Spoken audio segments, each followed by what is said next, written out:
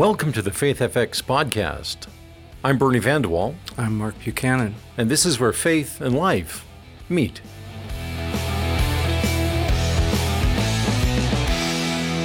Hey Bernie, this is our first Faith FX where you're away. You're not here in the studio.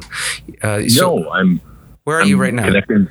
I'm in my new office in the Canadian Midwest District of the Christian Missionary Alliance in Regina, Saskatchewan. And when you look out the window, what do you see? Or do you even have a window? They put you in a little cubicle? I have a corner office, yeah. So I have two windows. Oh my goodness! So you are the man. Yeah, it's ground floor. Yeah. Okay. And so if I look to the right, I see the utility shed for the apartment next door. Oh man. And life-giving. And at the other one, I see a parking lot and an apartment building across the street. So you exchanged all of that for your office here in Calgary that looked out at the Rocky Mountains. Okay, I'm just well, no, actually, I looked south. Okay. Yeah, because there's great forest. There's great aspen forest to the south. Yeah. And you traded it in. I did. Are you doing well? I'm doing okay. Yeah. I'm keeping very busy, trying to not only do my new job, but even figure out what it is. So. Oh, yeah. Yeah, that's always an interesting, that first year at a new job where you've got to sort of do a whole bunch of stuff and people are looking to you to be competent and knowledgeable and you're figuring out as you go. Oh, yeah, I'm completely faking it. And currently my go-to answer is, I have no idea. But let me check and I'll get back to you. So here's a question. What would your mother do? Oh, my mom? Yeah. Oh, my mom would probably sound a lot like Mark Buchanan, tell me just to put on my big boy pants and get with it. So, I didn't even have to say it. There's your mom in your head, her voice in your head. All the time. Thank you, Bernie's mom. What's your mom's name? My mom's name was Nell. Good old fashioned Scottish name. Yeah, my mom's, I've got Scottish roots. My mom, Joyce, I think if I was, at the startup of a job, my mother tended to sympathize with me to the point that maybe wasn't helpful. Oh, okay. That I felt, yes, I was being sort of hard done by or persecuted or whatnot. But really, I always felt loved and supported by her. Yeah.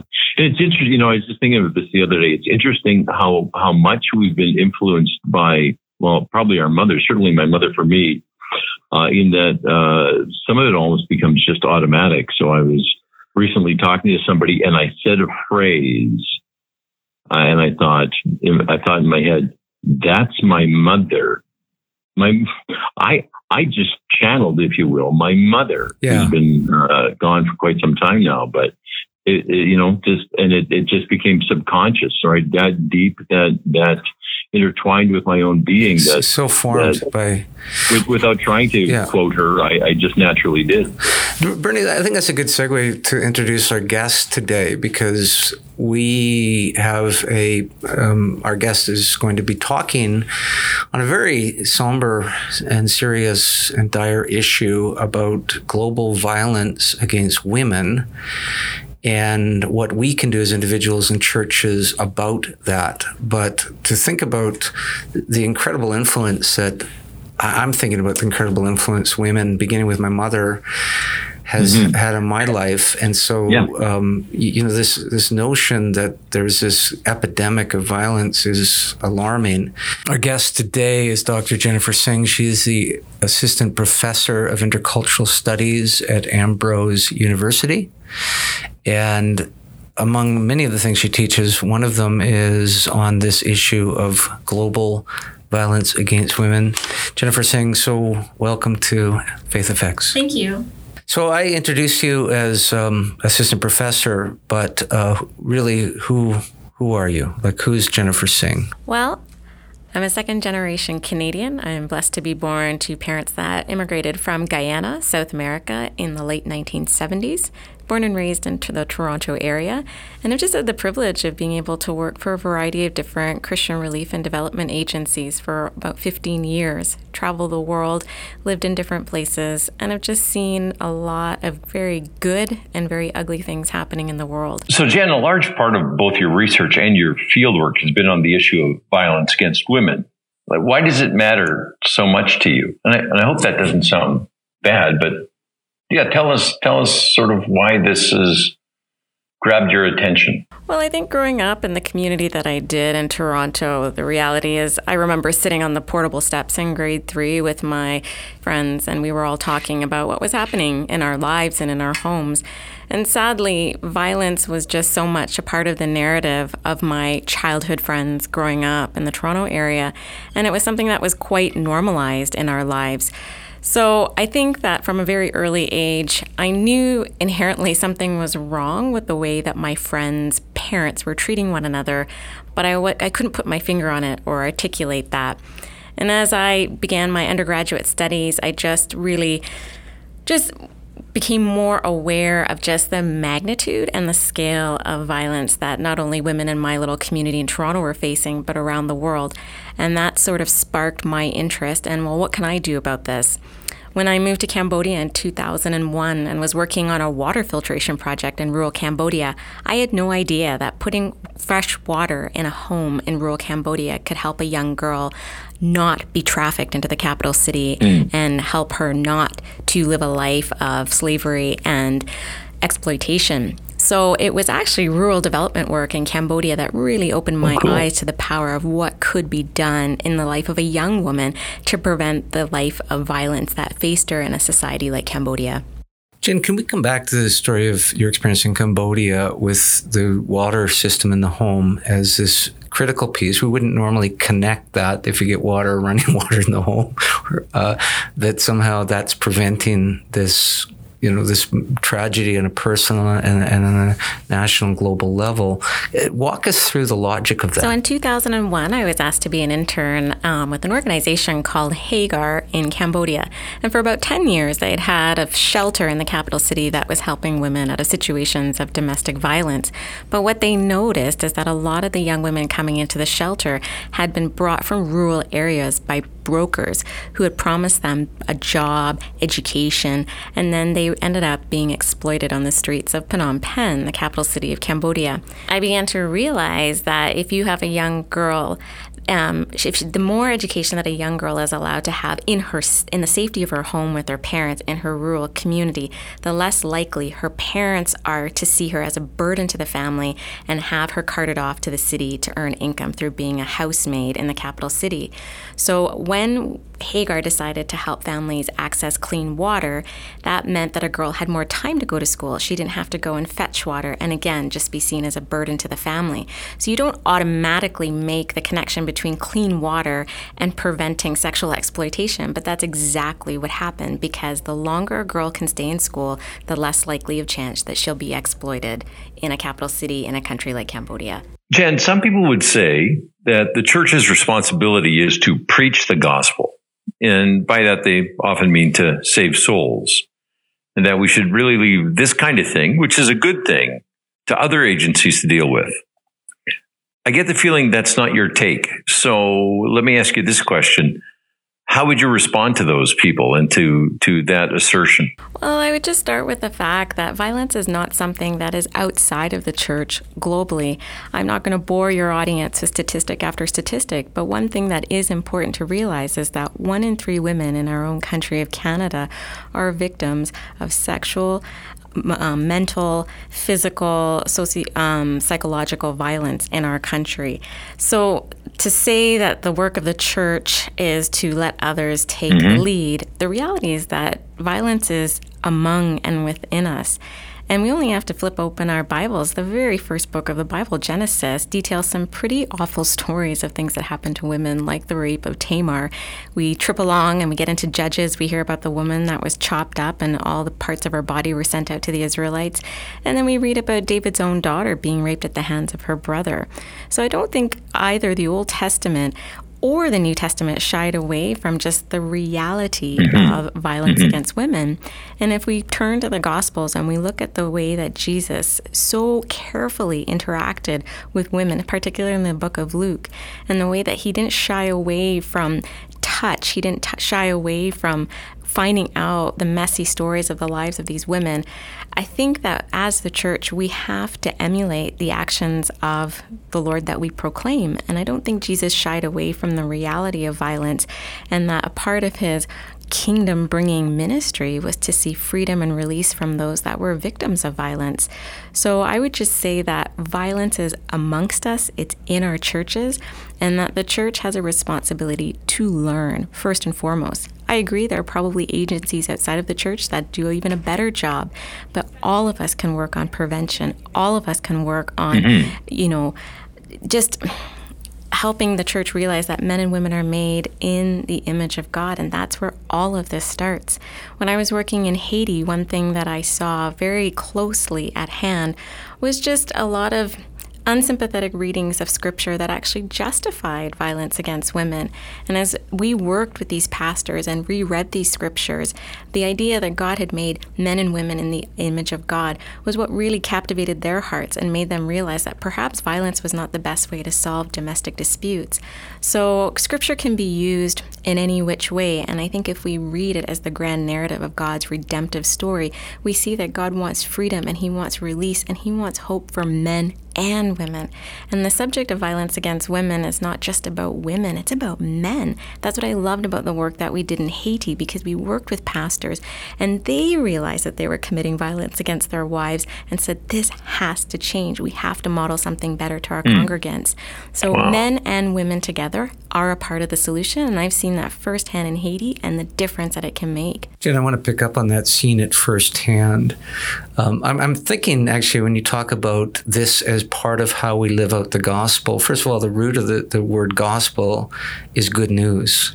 And so I think we have to ask, well, what right now, right here, is bad news? And therefore, how does the gospel, how does good news come in? How does the good news of who God is and how God is calling us to be? But you yourself have said, and I am aware of even more of your global experience, you started talking about living in Toronto and how much you realized violence against women and girls was normalized.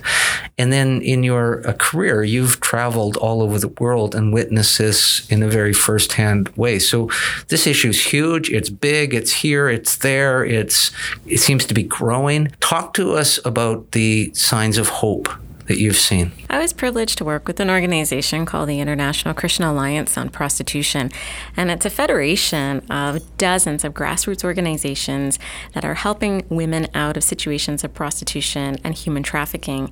I worked with them for several years and had the privilege of visiting different projects in the highways and byways and backwoods of the world, and watching how local people were opening literally the doors of their homes and inviting women in that wanted a change in their lives, that wanted freedom and wanted hope. And I think of people like my friend Mary Zima in Uganda, who herself was in prostitution for a number of years, and through the grace of God ended up on a YWAM base just outside of Kampala and had a radical encounter with Jesus. And after her time at YWAM, she went back to her friends on the street and said, there's something more for you. And Mary opened up her home and just started teaching these women how to put beads together and make necklaces so that they could have an income, so that they could support their children. And lo and behold, that sort of turned into this rehabilitation home. And people like Samaritan's Purse Canada came alongside of Mary and said, how can we help you? How can we grow this grassroots work that you're doing? And today, Mary Zima has dozens of women that have come through a rehabilitation program where it's not only counseling, but it's discipleship and it's income generation, and it's also reintegration into the church. Mary has trained up older women in Christian churches in Uganda as spiritual mothers and said to them, be almost like an AA sponsor to these women trying to come out of prostitution, help them come back into the folds of the church, which a lot of these women are a part of. And so you see these women coming back into the church, you see their children being affected positively, and you see the next generation not nearly as at risk for the type of exploitation that their mothers went through. I think of women like Setowet Tekatel in Ethiopia. Cherry Friedmeier is what we call her. But she was driving in the middle of the night with her family many years ago, and a woman in prostitution ran in front of their vehicle and they almost hit her. And her entire family started chattering away and, talking in quite a judgmental way, saying, what is this woman's problem? Why is she doing this with her body and with her life? And Cherry herself had finished university and for a year was unemployed. And she said, well, look at me. I can't find a job. Imagine how much more this woman who is probably from the countryside and has no education, she can't find a job. So why are we judging her? And her, and she said, what are we going to do about this? And her uncle driving the car said, well, what are you going to do about it? And Cherry never started off wanting to start a ministry to women in prostitution. She just wanted to make friends. So every Friday night, a group of her and her friends would go down to the red light district, roll down the car windows and just start introducing themselves. And the very first night she went to the red light district, she rolled down her window and said, hi, my name is Cherry. What's your name? Can I take you for pizza? And the girl opened the back door and jumped right in and said, sure, let's go. And that's how it started. Cherry made friends with these women and they said, we like being friends with you, but we need jobs. And that slowly morphed into what is now a ministry that has been running for 23 years, Alilta Women at Risk, with a 95% success rate. And success for women at risk means women never go back to a life of prostitution. And they also work with their children so that we have seen the children of these mothers go through the program, graduate from university, and we now have a second generation of healthy young women that are contributing to Ethiopian society in fantastic ways. So I could go on and on about projects I've seen, not only in Africa, but Asia, Latin America. And it's just been the rugged commitment of local people around the world to the hope that the gospel brings. And they want to see these women live life and life to the full. So Jen, I was really struck by the question that the man asked the young lady in the car about what are you going to do about it? So here's my question. If someone's listening to this podcast and they want to do something about it, what can they start to do right now where they are to make a difference? I think one of the first things is just to learn. I think, we don't want everybody running out and trying to find a victim of violence and say, be my friend, because first of all, violence is very hidden. And violence is not just the black and blue bruises on the side of a woman's face, but there are psychological bruises, there are emotional bruises. And I think as people of faith and people in the church, I think just look around your congregation and look at the young people in your church, men and women, that are at risk. I think one of the biggest things we are seeing is that vulnerable youth are some of the most highly exploitable people that we have right now amongst us. And there are groups like Defend Dignity that is run through the Christian and Missionary Alliance, which does an excellent job of going into churches and making them more aware of the risk factors that particularly teenage girls are vulnerable to by what we call groomers. You see, what happens is that you get people with nefarious purposes that prey on the vulnerable inside and outside of our churches. And young women in particular at a very vulnerable time in their life, like the teenage years, wanting affirmation, wanting, to have purpose, wanting to be noticed. These groomers come in and they're very tricky. They'll see these girls at the mall. They'll say, hey, can I buy you something? You're really good looking. And within 24 hours, they have got this girl in the palm of their hand and they can get her to do whatever she wants. It is that quick. And I think organizations like Defend Dignity do excellent training in churches to become aware of who are the vulnerable amongst you in your congregation and to start reaching out in a big brother, big sister kind of way. Young people want a mentor. Young people want someone to look up to and they want to feel safe. And I think in the church, we have to be aware that those amongst us are just as vulnerable as those outside of the church. So I'd say prevention is the way to start. And it's about making relationships and making yourself available to be that mentor or big brother or big sister to someone in your midst. Jen, you are teaching both a workshop and a full course on this whole issue coming up in November. Tell us about the course and then how the workshop is tied in with that? From November 12th to 16th, Ambrose will be running a Violence Against Women class. In the course, over 5 days, we'll be examining the various forms of violence that we find towards women around the world.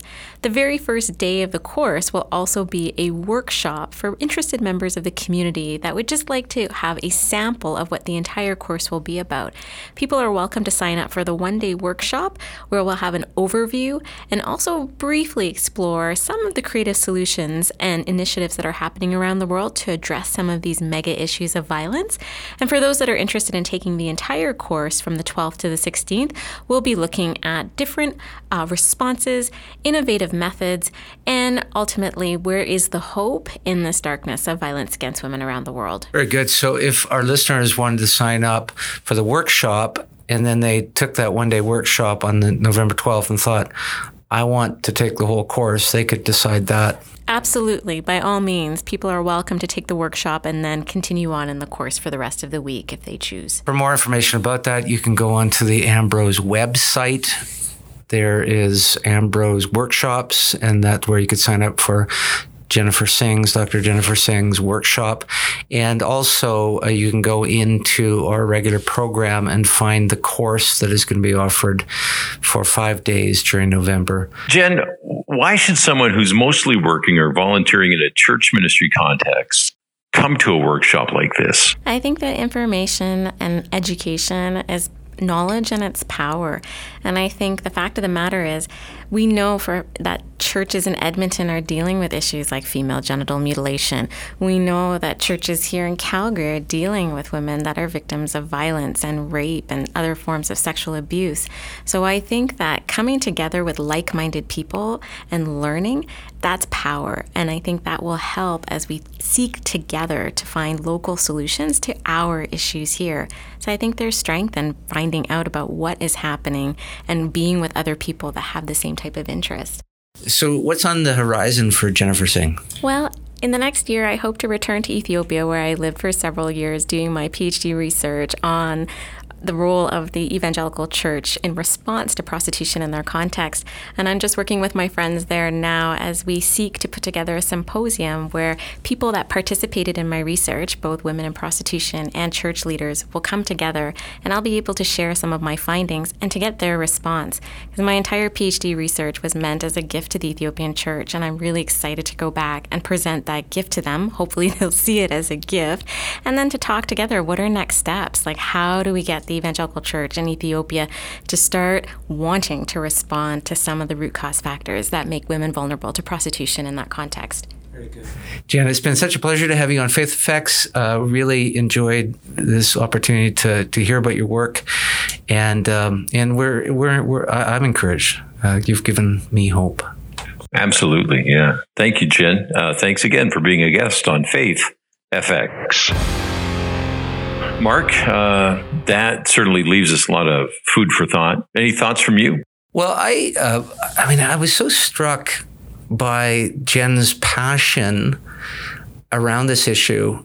And I'm in this studio with her. You're in Regina, and watching how when she talks about this, it animates her entire body and voice, etc. And yet, this is an issue that people could get angry about, and she's not angry; she's hopeful, and that really, being right beside her in the studio really had an impact on me, because I think my tendency would to get angry and strident and crusading, and she cares profoundly, and she has made a difference, and she wants, she wants everybody to hear this. But I loved that over and over again. I think that what we talk about in the podcast, the good news. This is good. She believes in the good news more than the bad news, and it is, just having this conversation with her made me think about those places where I do see, society and especially the church making inroads. And so I understand where she gets this hope from. It's a very hopeful story. Not that we don't have a long way to go, but we've come a long, long way. And so I want to take an opportunity to applaud those churches, those leaders, those individuals, those organizations who really have charted a course and understood that this is part of our mandate to preach the good news. On October 16th and 17th, Ambrose University is hosting the annual Downey Lectureship Series with speaker Dr. Elaine Storkey. Visit ambrose.edu for more information.